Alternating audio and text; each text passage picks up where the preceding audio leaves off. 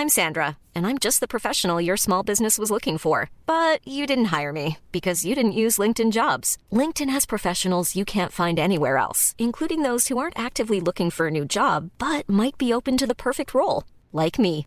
In a given month, over 70% of LinkedIn users don't visit other leading job sites. So if you're not looking on LinkedIn, you'll miss out on great candidates like Sandra. Start hiring professionals like a professional. Post your free job on linkedin.com/people today. Wow. Nice. Yeah.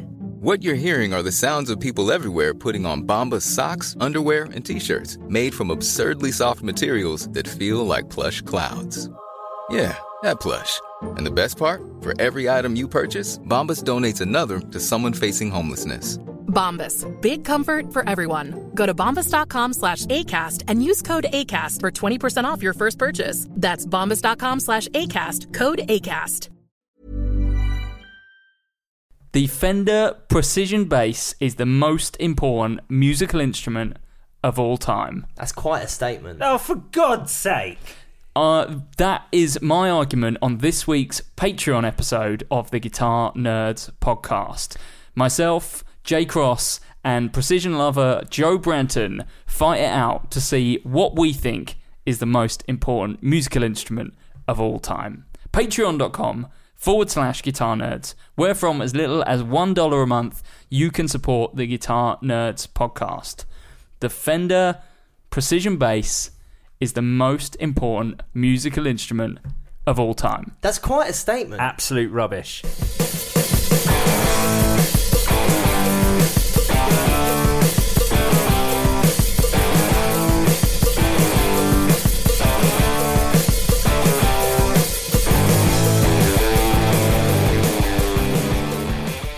Hello and welcome to the Guitar Nerds podcast. I'm your host, Mark Pack. I'm joined this evening by Jay Cross. Hello, Mark. And Joe Branton. Hello, Mark. Feisty as ever. Matt and I, our regular co-host / life partner, is still off on holiday.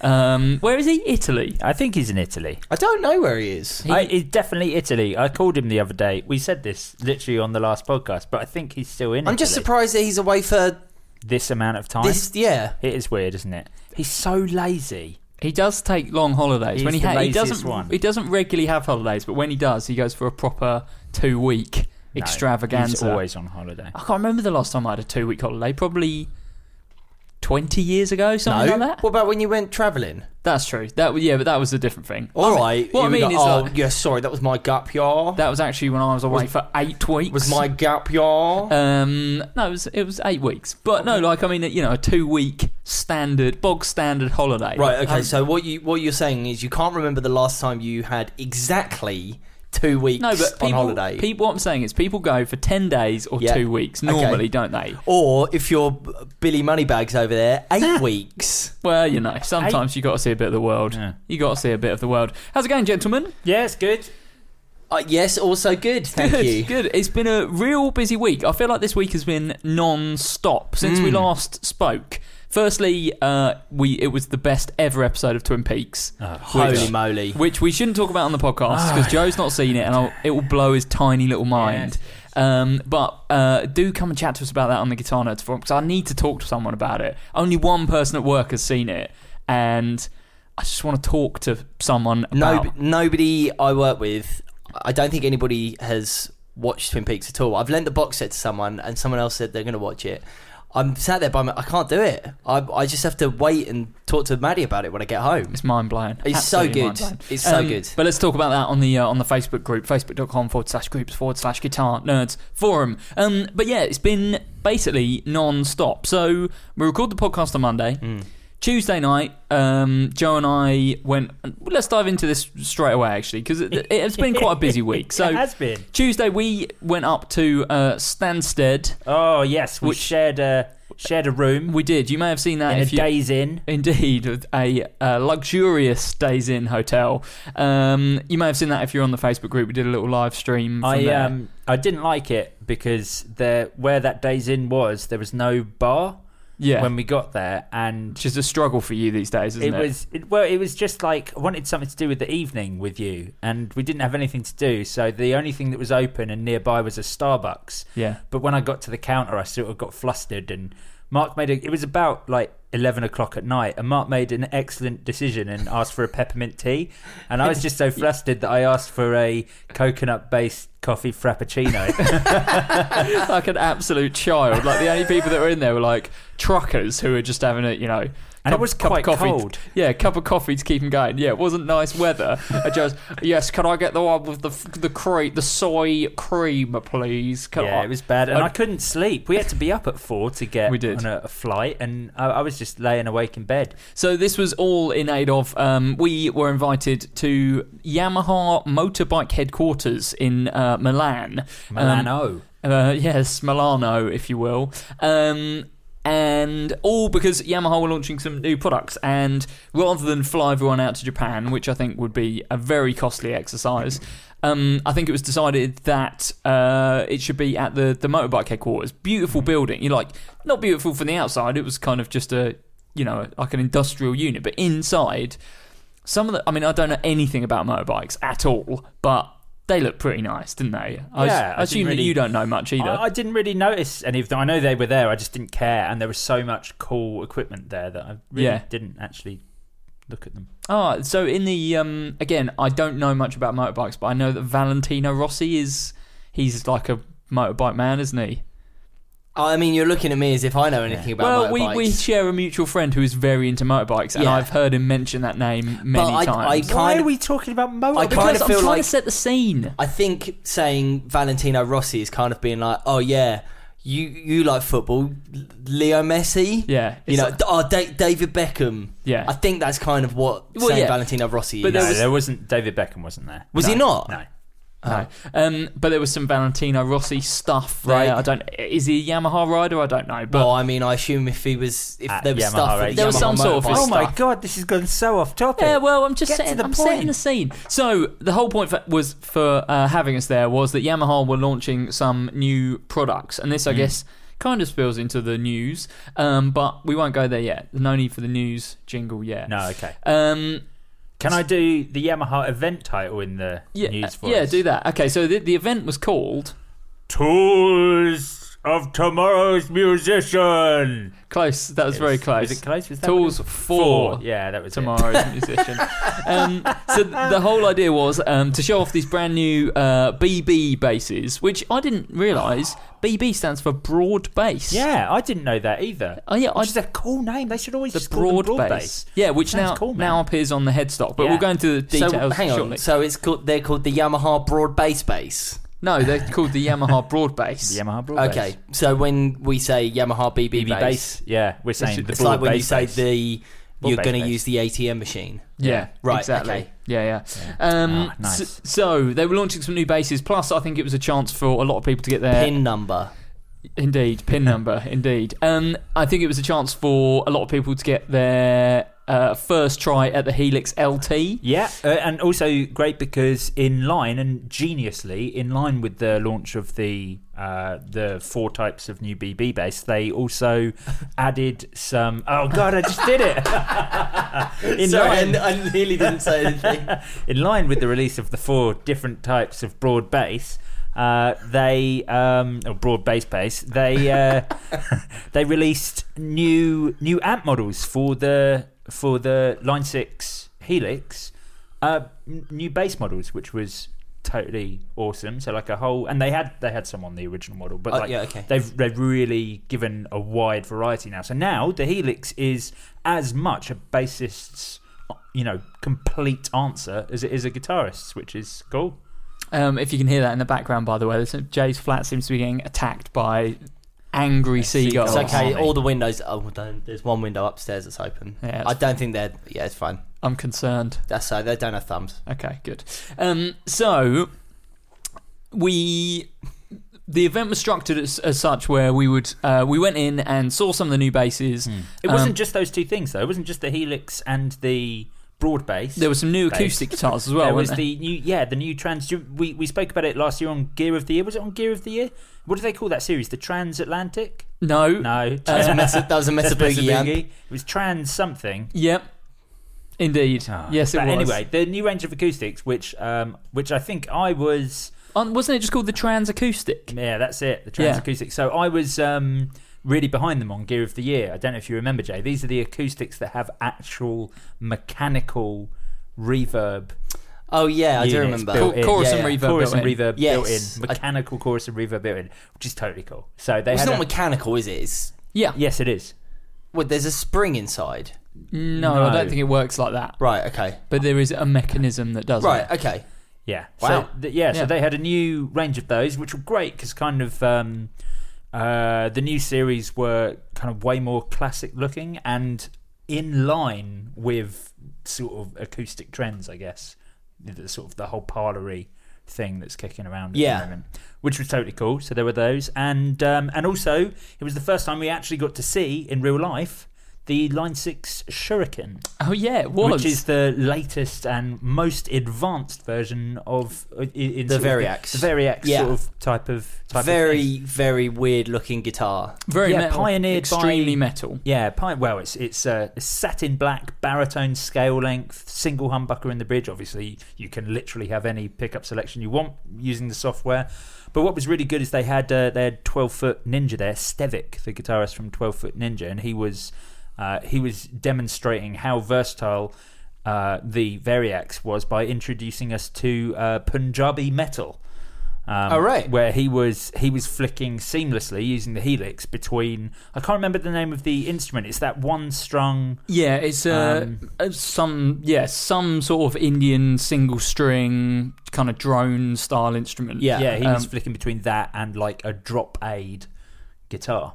All just playing on the same guitar, but using a foot switch to switch between the two. So Right, fine MIDI. weird. Yeah. It sounded actually pretty convincing. I It thought was great, it was and good. actually, I really appreciated someone going into some depth without sort of the sales pitch side of it. Like he was explaining how useful it would be in real terms. Like he's a real guitarist in a metal band, and I think one of the coolest things I thought was that you can turn, as well as being able to change the tuning on any string, being able to model, the pickups in the style of, Strats, Tellys, humbucking guitars, things like that. You can also raise the volume or drop the volume on individual strings if you want like something to cut through for some reason. What, using a Helix? No, using the workbench. Using the foot switch. No, using workbench. Okay. And then you trigger it with the Helix. Right. Yeah. Okay. Yeah. Sure. But also using Line 6 Workbench. The most interesting one was being able to turn off strings, which is quite cool for sections. So And you could also tune each string individually. So, for example, if you were,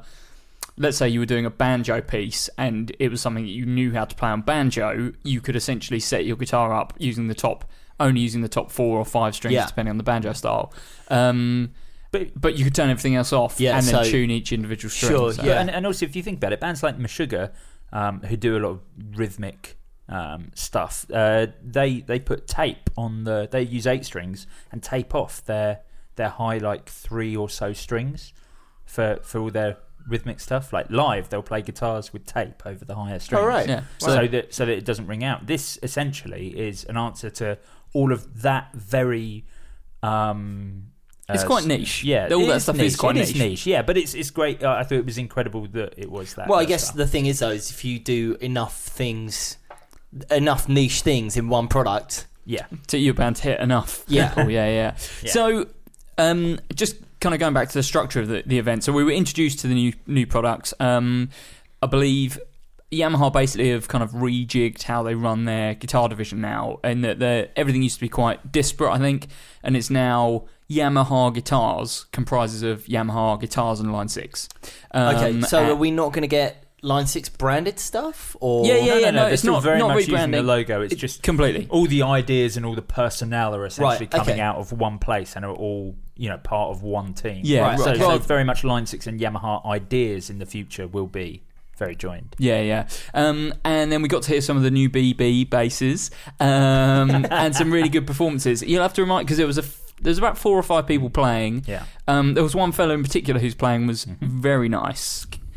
Mickey Santa Maria, Yeah, whose playing was really good, super tasteful. They There was a lot of slap going on, Yeah, and in a which- kind of world of slap, he did some really nice like Which, melodic stuff. Obviously, you and me, I find it difficult to really tell what a bass sounds like when people slap. Yeah. Because it's so toneless. It's such a toneless thing to do. Yeah, it's more about the skill of the player as opposed to... It's about the percussion of Yeah, the yeah. instrument. Yeah, So yeah, you're yeah. turning a bass into a drum. It's weird. So I thought it was odd having to sit through these two like really sort of slap heavy players. I was like, no, I still have no idea what this sounds like. But then this third dude was really great, like really tasteful. Played like a slow track as well, where he wasn't like the slap was very minimal. Yeah. And it was some great melody lines. He was a really interesting player. And actually, I thought the bass he was playing was the best out of the options. Well, Certainly yeah, the one I liked. So I was going to say, so we did a few other bits. We went and saw people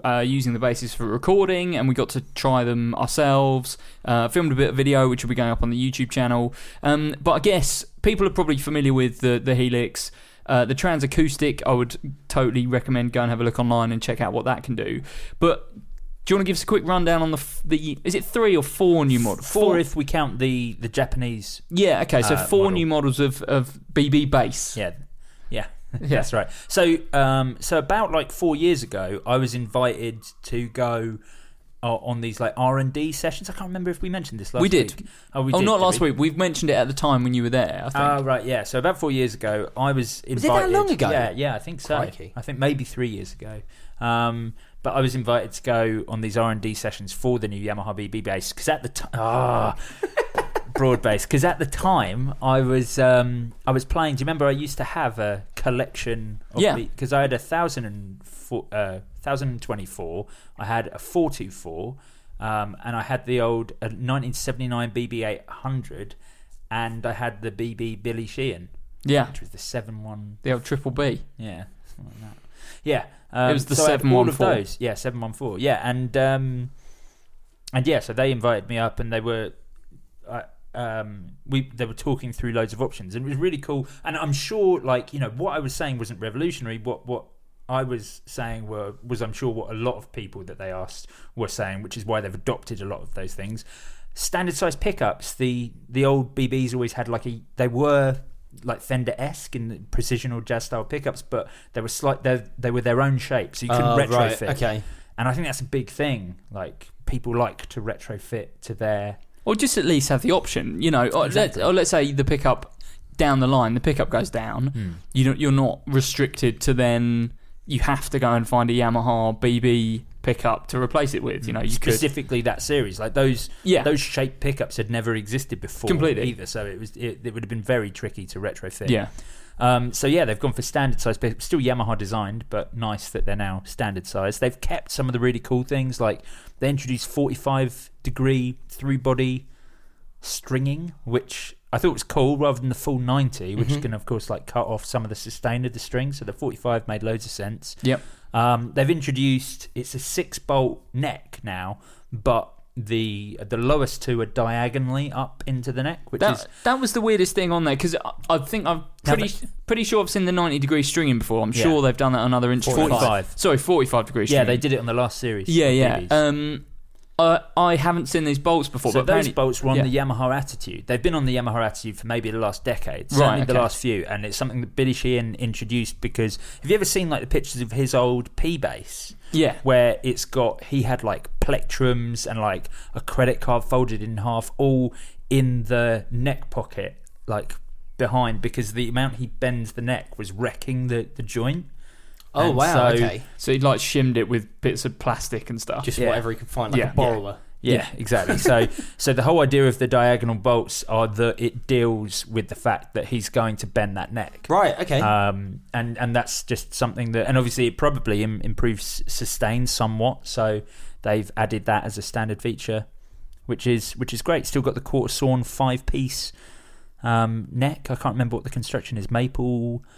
walnut? Sure. I think so. Yeah, it was something like that. It was a dark wood. But sandwich bodies this time around as well. Yeah, which is cool. Because they're essentially trying to get back to what a lot of the things from the original BBs, which are, you know, through necks and stuff like that. So their solution around it now is that, you know, through necks are expensive, they make things heavy, they're harder to maintain. Probably don't stand up to the rigours of being bent quite as much. No. Well, I don't know actually. Well, maybe. they're just not as They popular. it I just don't also think probably won't get as much of an effect from a bend. I think would you? maybe I don't know. Maybe when the BB was a through neck thing, I think it was a different time and people wanted different things from music. I think very much now the broad bass is a rock bass guitar, and if you want to play a rock bass guitar, you need a bolt-on bass. Yeah, right. Okay, You know, yeah. it's that sort of thing. Definitely adds a bit more snap to things as well. Yeah. Like through neck basses tend to have a bit less attack. But to the them. sandwich is interesting. So Yeah. it's Alder operating as the bread of the sandwich, and then what was in the middle? Sure. What was the ham? It was ash, wasn't it? Sure. No, You I don't actually know. can't remember. But No. yeah, again, another sort of darker wood in What the was the centre. ham? What was the ham? Is that's like Mark's new segment? Yeah. What's the ham? I might actually start doing that. That's just my little sign off every week, like Jerry Springer. Like, what's the ham? Yeah, I can't remember. Again, it was a darker wood, which is what it would have been with the original through necks, I believe. So So that was a really great feature, and four series. So other than that, they've also made them slightly lighter and slimmer than the other ones. it's very, very subtle, but they've changed the body shape slightly. They're less. The way I described it to the marketing guy was they used to look a bit dinner platey in that they were just huge and round and a bit like featureless, whereas now they've kind of put a bit more of that back in. They've put a bit of kind of curve to things. Yeah, that was cool. So four models. So you've got the entry. So I think it's the 2, 4, and 7, and then the Pro, which is the Japanese. So in the 2 series, all available in 4 and 5 string, all series. In the 2 series is your entry level, and now they're hitting the shelves at like sub £300. Still come in like a slightly more standard range of finishes, but still like There's no sparkle orange this time around. no. Oh, that was great. Do you remember that one? Yeah. That was brilliant. So the 2 series operates as the entry level, so like sort of lighter weight or sort of less heavy duty tuners and bridge, like the hardware, and I imagine the pickups probably aren't the same on that series. But for an instrument that is operating at the same sort of price point as Squire, I think that's a real run for. Oh wow! I didn't realise they were. Yep. Yeah, there's some This that is like entry level. Yeah, still with the 3-body strung, still with the 5-piece neck. Like, that's pretty cool. Like, to be able to do that at that price point, I think is really impressive. Right, cool. Yeah, passive circuitry on that one as well, yeah, which we'll come to passive circuitry. later on, because there is one that isn't passive. And then the 4 series, which is hitting the shelves at sub like around £400. They're introducing some interesting finishes on there. There's a teal. Oh yeah, nice. Which I'm pretty transparent. into. Yeah, I don't think so. I no. didn't see that one there actually. Yeah, it was there. Oh, It was okay, there. I missed that one. Really cool, sort of upgraded hardware on this one. So slightly more premium. Certainly an upgrade from the 2 series. Then up from that, you've got the 7 series, which is the active model, which incidentally has an active passive switch, which is something that Fender don't put on until they're like Elite series. So I thought that was really good. 3-band EQ and a pickup blend. Is that right? Pickup blend, that's right. And what was totally cool about those is they come in like a satin black or a sunburst. Yep. But the necks are like a satin black as well, even on the back and the headstock as well, which was really cool. Even on the sunburst one, the neck is black. Worth mentioning as well, they've trimmed the size of the headstock down as well, Slightly, because they were a bit ridiculous on the old ones. They were I liked just them, man. huge. Yeah, well, they were cool. So that's the 7 series, and then the Pro, which were again passive, but this time sort of like just like gorgeous, like really well made Japanese bass, and unbelievably hitting the shelves at less than £1,500. Yeah, and they coming in at like $12.99, something like that, or maybe just a touch over that. But yeah, around that kind of money, I think. Yeah, is where which is they're great aiming. considering the previous series that did exactly this was the 2024 and 2025 series, and they were $2,000 for the Japanese models. Like now we're looking at exactly the same thing, like, and really nice attention to detail on this series. Like you got like a lacquered neck on that one, so it had that more sort of vintage look, the slightly tarnished tuners and bridge. I was very, very impressed with them. We've almost definitely spoken for long enough about bass, but they were really, really good. Welcome addition to sort of the bass world at this relatively stagnant time for the instrument. Definitely. There doesn't seem to be much new bass stuff coming out. So, just a kind of reworking of the classics from Yamaha is definitely welcome. Yeah, definitely. And I got to try a Helix LT, and it looked... It looked and sounded very good. I was quite surprised just how easy it is to use. So, I really like the Helix LT. Yeah. I've got a lot of time for it.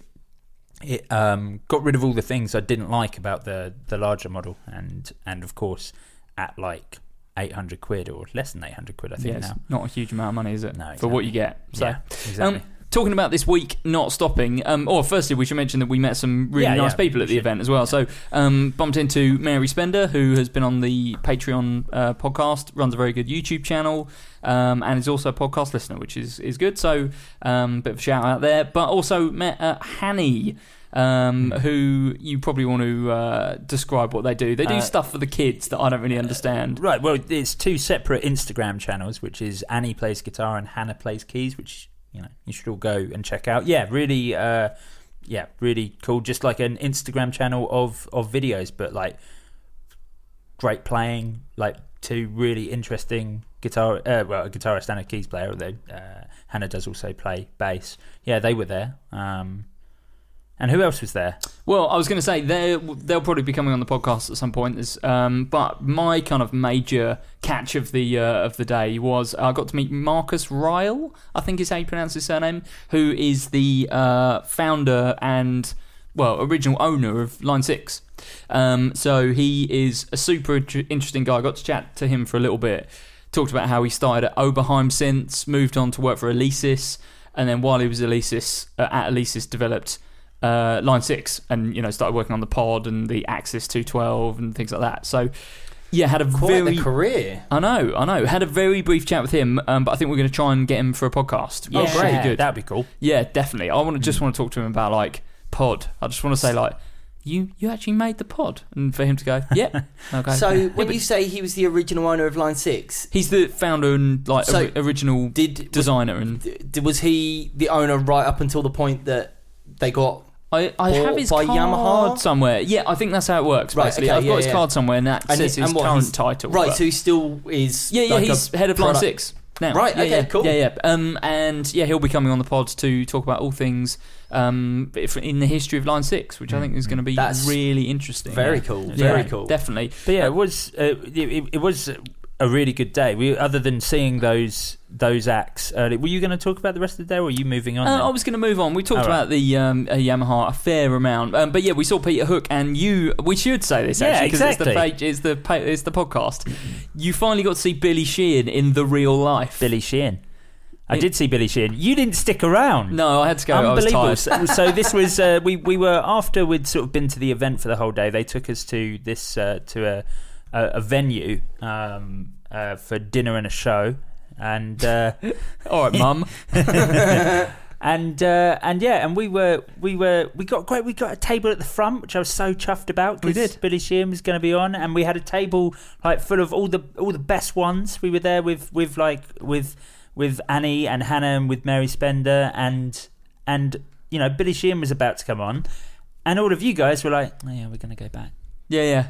Well, and I was like, fine, I'll stay. I stayed, and I used all the free drinks tokens that you guys left on the table, and I watched Billy Sheehan alone. You had basically the best. Were you absolutely by yourself? I was standing at the very front, like smiling at Billy Sheehan with a cocktail in hand, but just like that, mouth open. Well, that's it. I don't really care about seeing Billy Sheehan, but I would have loved to have seen Joe's reaction to seeing Billy Sheehan. When he first walked out. When was the moment that you saw him for the first time? Was it during the day, or was it when he stepped up on stage? In the evening. It was when he stepped up on stage, and there wasn't very much food I could eat. So sort of by this point, I've been surviving on a diet of wine. Right. Okay. But yeah, so by the time he was on stage, I was He was gone. I was gone. Fantastic. Some of us need our beauty sleep. You know, Joe's blessed with rugged good looks, so he can stay out. But yeah, Better believe it. the rest of us had to go and back to the hotel. Unbelievable. You guys were so lightweight. I've got an that excuse. night. I'm old. Surely the young kids shouldn't be. Yeah, that's true. It's the Instagram generation. They get the selfie and then they bugger off. So. Yeah, exactly. Although I pretty much missed breakfast the next day on account of it. Yeah, you did, and you look rough. So that was fun for everyone. So that was good. But like I said, this week has been non-stop because Saturday, Jay and I moseyed on up to Hyde Park to not only catch up with our friends in Beach Slang and hang out and see them play, but to watch some bands. Green Day, Rancid, The Hives, The Damned. I love the Hives. We didn't see Stiff Little Fingers, but they played. We The didn't see Hives still play. Stranglers. One of their guitarists still playing Esquire. Yes, there was some sort of telly. I tell you what, And the a Hives, Wiltshire. the Hives Yes. had a fantastic arrangement of guitars. Yeah, they do, man. They've got great taste. And great taste in basses as well. Splits between Ricky's and Telly basses. Last I saw. He was only playing a P bass. Oh, right. Yeah. Talking about that, I don't actually believe you because he doesn't play P basses. Every single band that we saw at Hyde Park. So, who did we see? We saw The Damned, Swimmers, Beach Slang, Green Day, Rancid. That's probably it. That what were they called? Public Access TV. Every single band at Hyde Park on Saturday was using a P bass. Didn't see a single other bass there. It was all P basses all the time. Yeah. And I don't think there was even any modified stuff. There was. Mike Dirnt plays. Well, he was playing his signature. Matt Freeman has a signature. Yeah, he wasn't playing it. No, he was just he was playing an American Professional or something. But I think that's kind of led me to think about the Patreon this week. Well, we should talk about why the Fender P bass is the most important musical instrument of all time. I'm with you. Yeah, I'm with you. We should definitely do that. You were both wrong. The instrument that started rock and roll. I don't like completely being with Mark 100%, but I. You two are always on the same side. But and then there's me fighting It's quite easy. sensibility. It's quite easy for us to be on the same side against you, Joe. It was great. It was a really good day. So it was part of the British Summertime Festival. Yeah. Which is, from what I've gathered, is kind of an event that has to be put on because in order for Hyde Park to retain its live music license, there has to be at least 7 concerts or 7 live music events there per year. Yeah. Otherwise, it loses its status. Yeah. So, they have to do gigs there, and it was fantastic. It was run really well. We got through really quickly. Yep. The event looked fantastic. All the concession stalls were done up kind of like medieval houses almost. They were like Tudor, ye old tavern type thing. that sounds great. It looked really good, and the main stage looked absolutely phenomenal. It was it had these huge fake oak trees either side of it. Now, I'm not really one for big live music events in general because I think you can be too far away. Yeah. Well, we should talk about the crowd situation. Well, yeah, okay, and that is something that I didn't particularly agree. So, because Mark and I were there as friends of Beach Slang, big superstar VIPs, I think is the word that you're looking for. So Ed McNulty, the bass player of Beach Slang, is an old friend of ours. He's been on the podcast, and he's been on the podcast a couple of times. He wanted to come on whilst he was here as well, but it didn't. The timing just didn't work out this time. So we'll have to save that for. Mom deserves the best, and there's no better place to shop for Mother's Day than Whole Foods Market. They're your destination for unbeatable savings, from premium gifts to show-stopping flowers and irresistible desserts. Start by saving 33% with Prime on all body care and candles. Then get a 15-stem bunch of tulips for just $9.99 each with Prime. Round out Mom's menu with festive rosé, irresistible berry chantilly cake, and more special treats. Come celebrate Mother's Day at Whole Foods Market. Ready to pop the question? The jewelers at BlueNile.com have got sparkle down to a science with beautiful lab-grown diamonds worthy of your most brilliant moments. Their lab-grown diamonds are independently graded and guaranteed identical to natural diamonds, and they're ready to ship to your door. Go to BlueNile.com and use promo code LISTEN to get $50 off your purchase of $500 or more. That's code LISTEN at BlueNile.com for $50 off. BlueNile.com, code LISTEN. Hey, I'm Ryan Reynolds. At Mint Mobile, we like to do the opposite of what Big Wireless does. They charge you a lot, we charge you a little. So naturally, when they announced they'd be raising their prices due to inflation, we decided to deflate our prices due to not hating you. That's right. We're cutting the price of Mint Unlimited from $30 a month to just $15 a month. Give it a try at mintmobile.com/switch. $45 up front for 3 months plus taxes and fees. Promo rate for new customers for limited time. Unlimited more than 40 gigabytes per month. Slows full terms at mintmobile.com. Next time. But he sorted us tickets out, and it turned out that the tickets that we got were guest tickets. Yeah. Which meant that we were able to get into what I think is sometimes known... Can I just say, sorry, before we get too into this, someone isn't being murdered outside. No, it's there's just some children playing because it's sunny. There's like a trampoline outside. So sorry if you can hear people screaming and stuff in the background. I'll try and edit it to a minimum, but yeah, so we got access to what I think is usually known as the Golden Circle, which is the area directly in front of the stage. Ah, right. And then, so that's sort of fenced off. And I have to say, like, I felt really guilty every time we turned around and looked at the people behind us who had paid 75 quid or something to see their favourite band, and they were 100 foot away. Yeah, probably somewhere about 40 to 50 metres, I would say, from the stage. And so there were people there. Like, we just strolled in, obviously, on these guest passes, like, loads of space around us, particularly watching Rancid, because all the people who had paid to get into the Golden Circle, I think they paid about 250 quid. They didn't care about Rancid. They just want to see Green Day. Yeah. So we sort of... this sounds like... It was, honestly, this sounds man, awful. It was weird. So we sort of strolled in, loads of space around us. What has punk become? Well, we were kind of the only people wanting to watch Rancid in that bit. And then you turned around and the barrier, there was people in like Rancid t-shirts, like crushed against the barrier, trying to sing along and stuff. I was so excited though, because I've never seen Rancid before, and they're one of the first sort of big punk bands, one of the first sort of real punk bands I got into, I guess one of my earliest influences. And just watching them and knowing every word to every song and singing along fantastically, as I'm sure you will attest to, Mark. Oh god, it was the worst singing. Was absolutely was great, and like the whole setup was amazing. Matt Freeman's bass sounded wicked, but he wasn't playing his signature model. But he wasn't playing because I think he has, his signature P bass is just based off of a 70s P bass. Yeah, I don't think he's ever actually played the Squire ones for most part. I've never seen a picture of him playing them. But presumably he's just like, of course I'm not taking my 70s P bass on a plane. Absolutely not. Which is why an American Pro or something. In the interview he does about it, is based on like a 77 P bass that he has. Yeah. Where the truss rod's broken. So the action is like a foot off the board, and he plays it anyway, but he says in that, he's like, I'm the only person who can play it because it's so unplayable now. But yeah, so he had that. Lars Frederiksen had his signature LTD, which is a camo Viper. The Viper, listeners, is the SG. The SG style, the sort of offset SG, and I mean, it looks awful. Yeah. There's no two ways about it. Yeah, it looks really bad. I don't. But and then Tim Armstrong's there, was playing his signature Gretsch and his salmon pink. No, it was the black one. Oh, the matte it wasn't a signature. That was the real deal. Oh, well, that was the original one. Yeah, sure. Yeah, the one that his signature is based on. Right. But yeah, and is that a right-handed one that he plays upside down?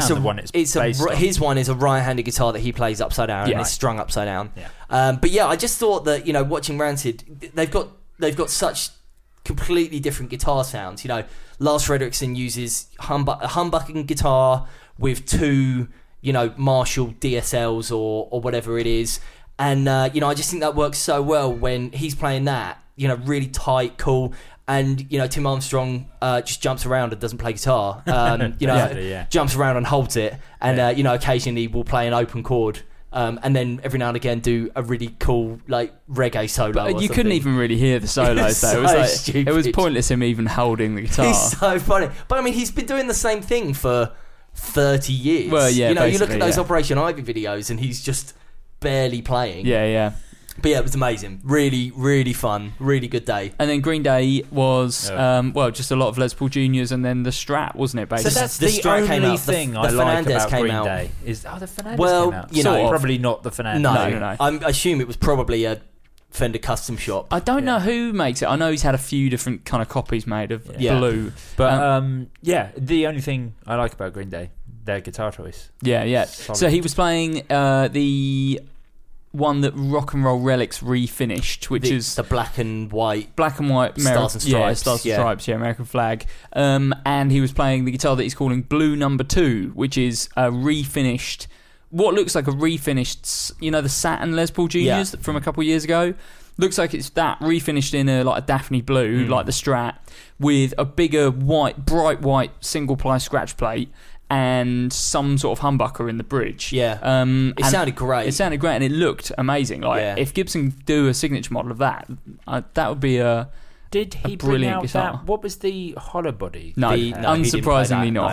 no. The one that was released as a Billy Joe the Armstrong one's- model. is that no 175? one's ever 275. 275. But no one's actually ever seen him play it. Yeah. No. Yeah. All the acoustic parts, interestingly, were done by Jason White, who's the other guitar player, playing a 335 into some sort of acoustic simulator type thing. Well, until they the way that their set worked, because I've not seen Green Day in probably 12 years.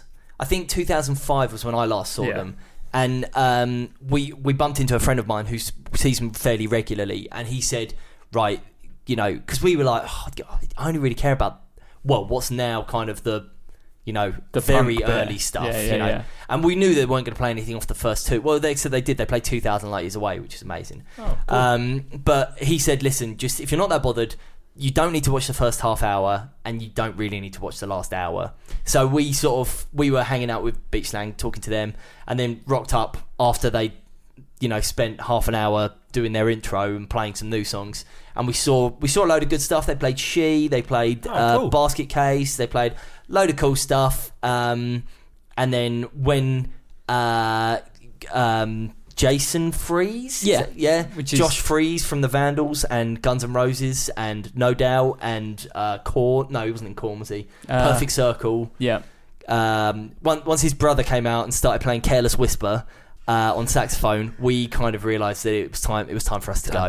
Yeah. So we got an early train home. Right. But, Good idea. Yeah, so when the acoustic guitars and stuff came out, and it was time I to- looked at time to the move on. set list afterwards, and we missed the full. They played the full 12-minute version of Jesus of Suburbia, and American Idiot, and sounds- Good Riddance, Time of Your Life, which are just songs that I just don't need to see. Yeah. So great. So basically, it's been a very busy week, and I've seen a lot of guitars. I was thinking about this though. You say it was a very busy week. Yeah. What you mean is you did two things. Well, yeah, but as opposed to usually doing zero things. Yeah, but one of those involved going Leaving out the country. going out on Tuesday night, Yeah, flying sure, to I know. Milan, coming back straight in. Then it was your gig. Beach Slang played in Brighton on Friday, They did, yeah. which was cool. Again, lots of nice guitars. That Mustang, Duosonic. the Duosonic. That Aurora plays. Yeah, Yeah, she yeah. plays a Duosonic HS, which is That's very cool. fantastic. Yeah, looked really good. Part of that the Offset series. Yeah. Oh, they're so good. Yeah, and then obviously going to Hyde Park on Saturday, and editing the video from Milan that's going to go up. It feels like it's just been non-stop I'm looking since we forward to last that video. sat down. Am I in that video as much as I'm in Mary Spender's video? I think you're in it more.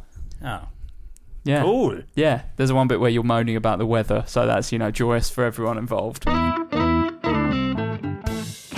J. Cross, how good would you say you are at the guitar? I would say Your three choices are beginner, yes, intermediate, Yes. or advanced. probably beginner. Okay, excellent. How would you like to move up to intermediate? I'd really like to be an intermediate guitar player. That's the only thing I've ever wanted to be. Good. That's about as far as you'll get. Yes. Unless Uh-oh. you use Guitar Tricks. Okay, tell me more. Guitar Tricks is an excellent website to teach you how to move from beginner to intermediate to advanced guitar. Okay. Whether you're just starting out or whether, you should be better than you are. Like me. Indeed. Yes. Guitar Tricks will help you move through those stages as a guitar player. And good for you, J. Cross.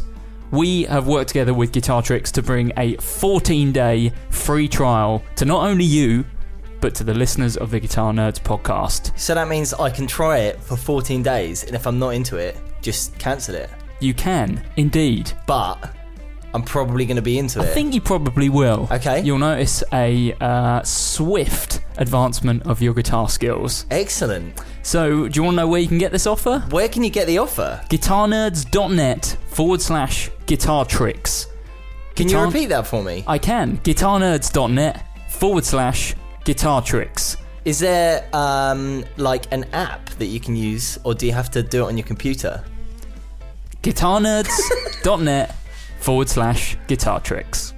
Yeah. But that'll go up on the channel on Friday. We have talked for 40 minutes about what we've done this week, so it's probably time. Can we do some nude? Good, excellent.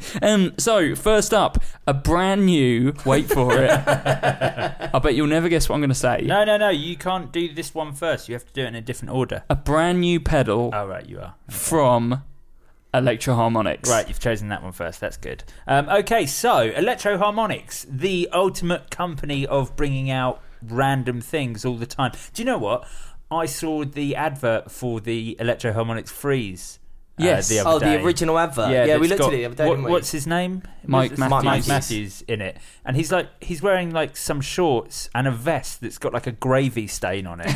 It does have a big sweat patch. He's got like a cigar that's like a bit broken and all chewed up on the end that he keeps taking in and out of his mouth, and he starts every sentence by going, "Dig it," and then explaining what he's going to talk about. It's so cool. He's such a dude. Anyway, Electro Harmonix have brought out something pretty cool. They always bring out cool things, and they seem to recently be trying to push the boundaries a bit more. They're not bringing out like another drive, another chorus, like things like that. They're all interesting new takes on things, and that's exactly what this is. They've introduced what they're calling the Platform, which is a compressor. What makes this very interesting is that it's a compressor with 8 rotary controls, which is ridiculous. I can't think of another floor-based compressor that's got that much control. No, exactly. The Empress, I think, maybe. Oh, maybe, actually, yeah. Sorry, not no, that true, I'm trying to... True. No, that probably is actually the only one. And what makes this even cooler is that it is a compressor with 8 controls and 2 foot switches. Yeah, I did a brief bit of reading, but what do the 2 foot switches do? So, well, I mean, one of them is obviously bypass. Yeah.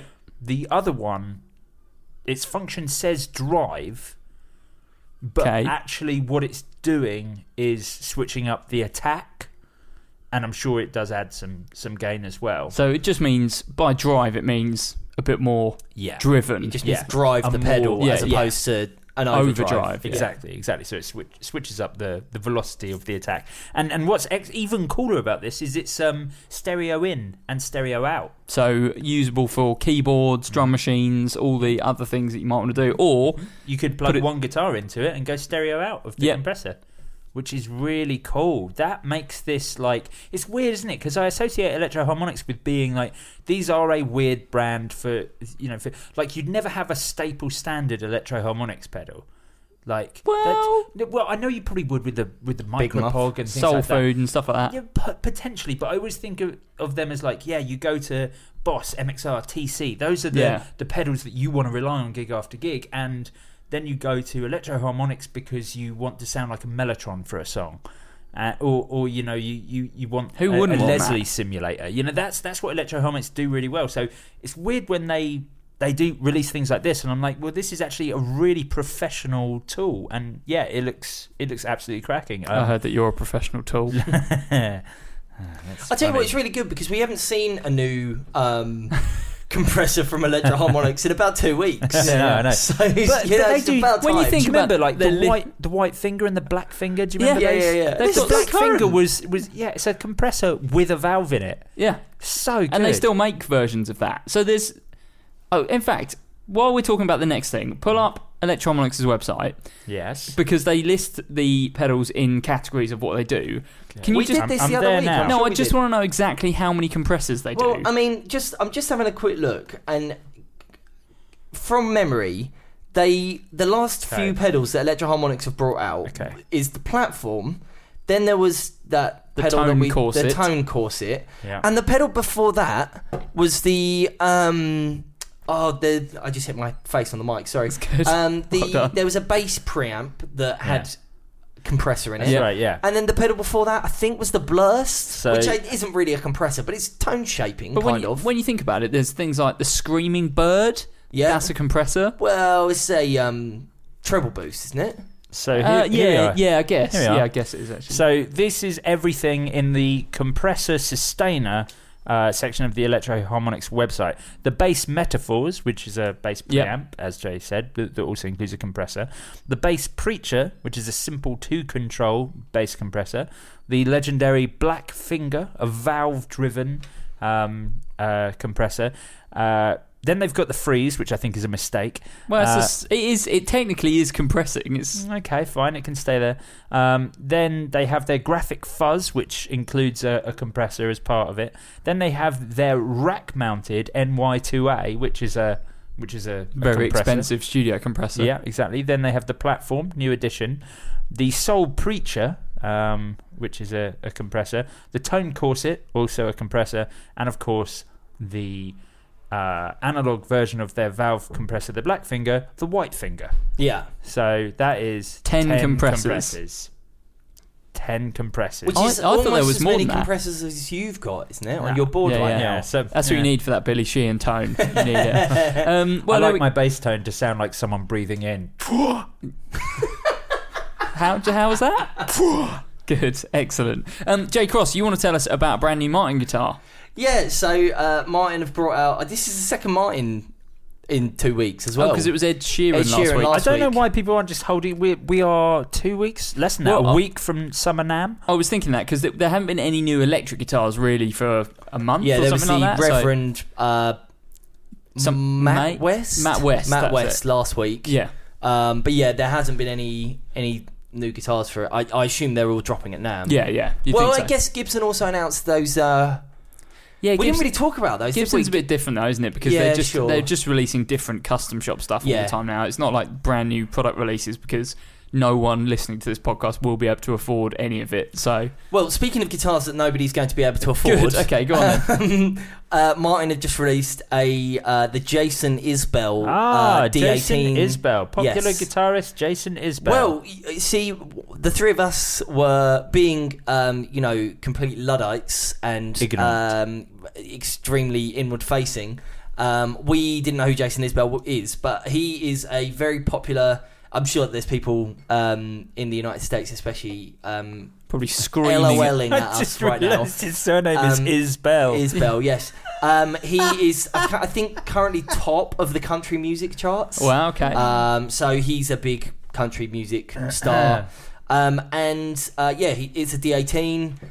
It's $5,500. Oh my goodness! What makes it $5,500? Is it a cool finish? Is it gold? No, it's not gold. No. So his thing is he wants his guitar to be very, very loud. So apparently the deal with this is it's got an amp. No, just the actual body of the guitar. So it's a D18, which is other than the Grand Jumbo, I think it's the biggest or the deepest body shape that Martin do. I think you're looking at me for clarification. I'm just sort of looking. I'm pretty sure it's the deepest body. He also doesn't have a pick guard on there because he thinks that will make it louder. I don't know, and it doesn't. It's like a really thin lacquer on there, which probably will have some sort of effect. I bet that guitar sounds absolutely bloody fantastic. Yeah, I bet it does, absolutely. Yeah, $5,500 I tell you one thing that I am a little bit unkeen about, and this is something that people who have signature guitars do quite often. Signature on the 12th fret? Not a signature. What's worse than having a signature on the 12th fret? Some sort of numbers or something. Think about him. What? Oh, stupid ugly face. LED dot inlays. No, he's got one of his tattoos. Oh God, that is exactly the sort of thing that you would do, Brand. He's got a tattoo design on the 12th fret. But fine if that's Eva what you're Gardner into. did that. Yeah, had one of her tattoos on the beneath the scratch plate or below the scratch plate on her B-Bass. Doesn't make it any better. Doesn't make any But yeah, there we go. So yeah, I'm sure it will sound fantastic. I mean, it's a Martin. We all know that they are absolutely fantastic guitars.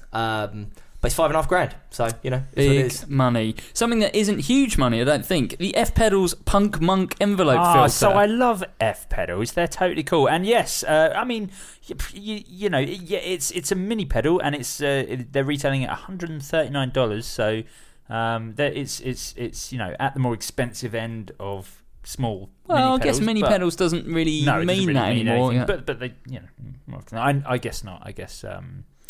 Who are the guys that do the SL? What are they called? Boutique? No, Exotic. Exotic, that's it, yeah. They've been doing expensive mini pedals for a long time. Yeah, exactly. So anyway, this is the F Pedals Punk Monk. They've spelt the K with a Q. Punk Monk. And there's a reason for that. It's an envelope filter. It is. But what's really cool about it is it's an envelope filter with only actually two controls. One of them is just a flick switch between two presets, and the other one is the overall cue of the envelope filter. But what's cool about this pedal is it is based on the bass tone of legendary Atoms for Peace bass player Flea. Atoms for Peace and the Mars Volta. Legendary star of Back to the Future 2, Flea. Yeah, the legendary two great bass bands. player from the band, the Red Hot Chili Peppers. No, wait, no, is that? no. Did I get? Is that not? Well, that band were rubbish, but he was in two absolutely stonking bands. Yeah, he was in the Fear. most important, the Mars Volta record, and Fear, Atoms and for he Peace, was which was in, one of the best records ever to happen. He was also in a band with. Let me get this right. He was in a band with. No. John Frusciante, who has a great range of solo albums. He was in a band with Tom Morello, Joe Strummer, and amongst other people, Old Dirty Bastard, and I think maybe Ozzy Osbourne for a song off of the Chef Aid South Park album. That's impressive. I'm sure that was the lineup. Which one's that one? Is that Kenny's Dead? No, that's Master P. No, it's the one with Old Dirty Bastard and Ozzy Osbourne. I can't remember what it's called. Classic. But anyway, yeah, I mean, the song's not great. My favourite Flea performance is in Charlie Sheen movie, The Chase. Oh yeah, that is a great movie. Yeah, that is a great Henry film. Rollins is in that movie. Yeah, I as well. know. Yeah, very good. I love Henry Rollins. Yeah. Do you reckon they carpooled? That's exactly what it's about. It's a car chase. The whole movie really? is The a whole car movie is chase. a car chase, Yeah. yeah. Right, okay. It's very good. Anyway, so yes, this pedal is based on his obviously his envelope filter tone, which yes, of course, he does use for terrible band, the Red Hot Chili Peppers. But it's great. It's really cool, like screen print graphics on the front, and you know, envelope filters actually, surprisingly enough, tend to be in quite large units often. So I can't think of anyone else doing a mini version of a cube. Well, Maybe Moore probably do. Yeah, one. Moore do one. Electromonics do a fairly small one, but it's in the Neo size box rather than a proper mini pedal. But I mean, the thing that impresses me is that, you know, F pedals make their stuff to a super high standard. Exactly. Really small footprint. Sounds like they've got the sound spot on. Oh, and it does have an expression out on it as well, which is quite So if you cool. want to use it as an actual wah, then you could do it that way as well. Yeah, I think we should try and get hold of one of these. It'd be cool to do a demo on it. Absolutely. Definitely. Should we dive headfirst into a whole big old barrel of Styon's Quest? That didn't quite work. No. Jay, do you want to do it instead? No. Okay. Do questions. Question. There we go. There we go. There we go. So,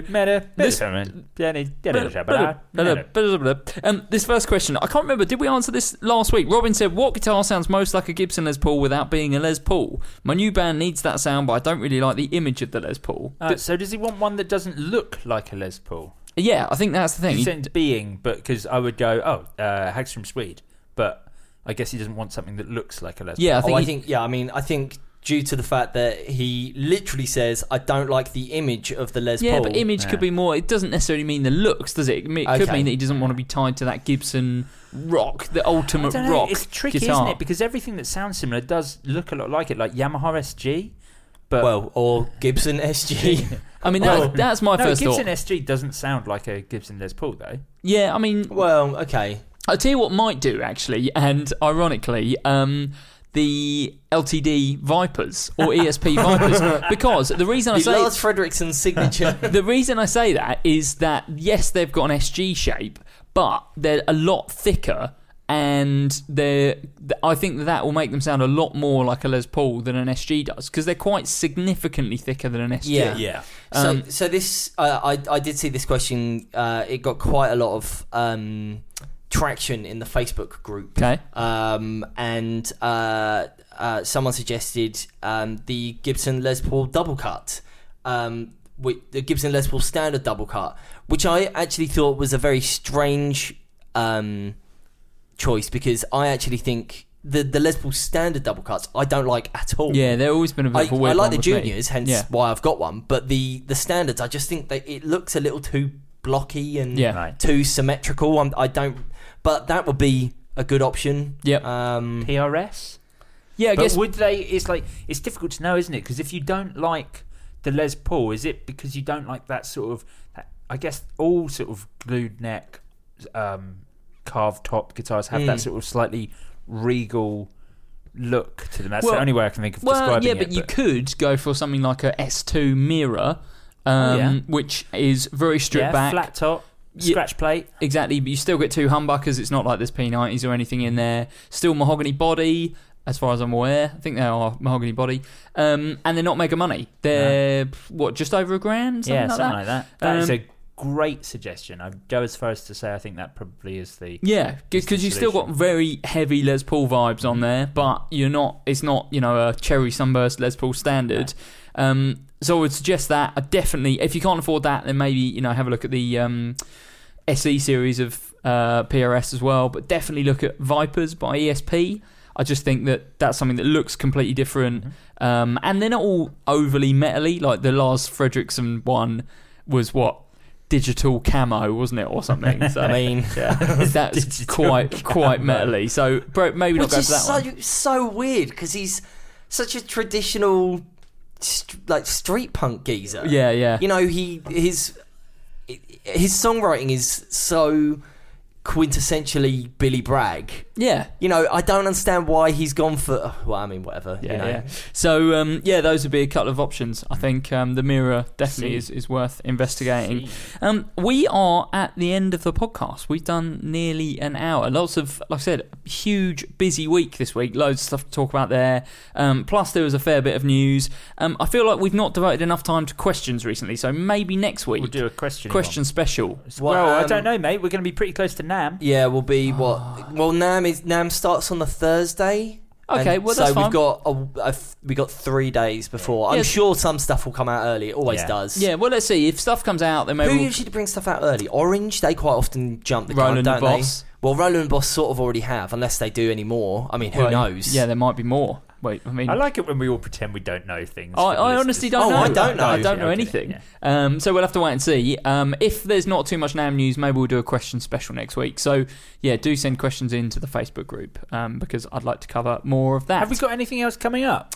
What, in terms of stuff? Yeah, I guess NAMM is pretty big. Yeah, NAMM's big. Like I said, there's going to be some stuff going up on the Patreon channel. I want to talk to Marcus from Line 6. Plus talk to some of the people that we met this weekend. Plus I'm working on a few other bits. I know Matty's got a whole load of interviews lined up for the Patreon channel as well. So cool. Yeah, it's now more than ever. Oh, also Gear of Yesteryear, which we need to... yes, I'm so excited we need about to that. book a day to record. That will probably be recorded in July, so it will start going up shortly after that. And we're going to do the stuff on the Guitarist magazines as well. That's what that is. That is what Gear that of Yesteryear, is. Yeah, exactly. Going back through the old Guitarist magazine. You've got the magazines. You should know. No, I've brought them here. No, you bought about 3 of them here. Yeah, you guys keep... I keep you come forgetting. You come here every week. I know, but I've left them at home. Good. If you want to hear all of that good stuff, the best place to do it is patreon.com/Guitar Nerds, where from as little as $1 a month you can support the Guitar Nerds podcast. At $1 a month you get the regular episode ad-free and early. At the $5 tier you not only get all of that, plus you get an extra half an hour every week. You also get access to all the interviews that we've just talked about, the mini-series we've already recorded, like Joe Branton's Rant On, where Joe talks about things he hates, plus Gear of the Yesteryear, which is upcoming, plus Plus, Patreon are rolling out some new features as well. We haven't talked about that. Yeah, rolling out like live streams and stuff like that. So I think if we're going to do that, indeed, private live streams, Joe, you'll be able to get away with absolute I know all murder. about private live streams. Indeed. Joe Branton, professional cam girl. We'll be able to do some fun stuff on there. So yeah, do check it out. Patreon.com/Guitar Nerds. The $5 a month tier is what gets you a lot of the good stuff. If you go up to that $10 a month tier, you get your name read out on the regular episode like this. Derek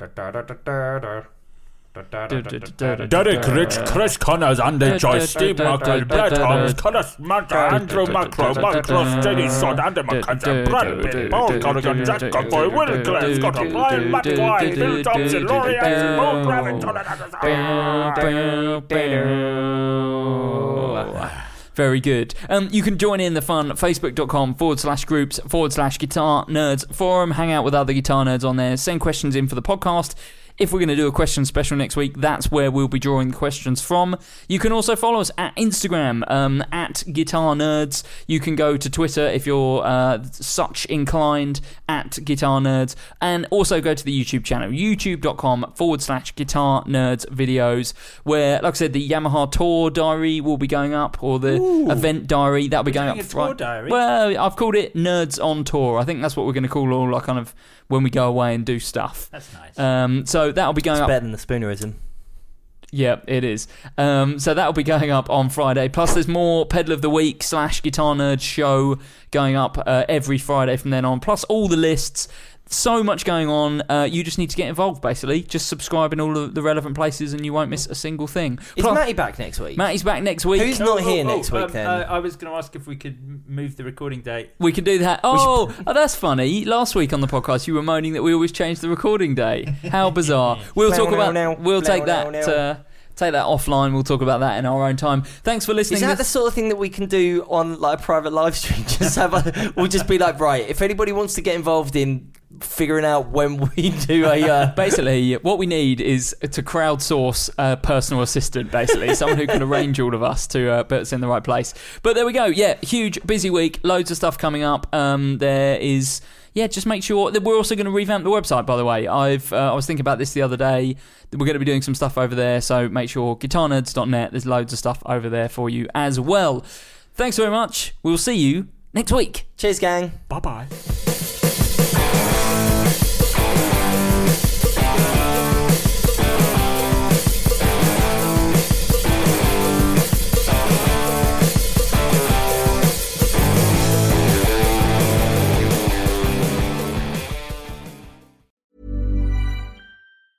Mom deserves the best, and there's no better place to shop for Mother's Day than Whole Foods Market. They're your destination for unbeatable savings, from premium gifts to show-stopping flowers and irresistible desserts. Start by saving 33% with Prime on all body care and candles. Then get a 15-stem bunch of tulips for just $9.99 each with Prime. Round out Mom's menu with festive rosé, irresistible berry chantilly cake, and more special treats. Come celebrate Mother's Day at Whole Foods Market. Hi, I'm Daniel, founder of Pretty Litter. Did you know cats tend to hide symptoms of sickness and pain? I learned this the hard way after losing my cat, Gingy. So I created Pretty Litter, a health monitoring litter that helps detect early signs of illness by changing colors, saving you money and potentially your cat's life. Pretty Litter is veterinarian developed, and it's the easiest way to keep tabs on your fur baby's health right at home. Go to prettylitter.com and use code ACAST for 20% off your first order and a free cat toy. Terms and conditions apply. See site for details.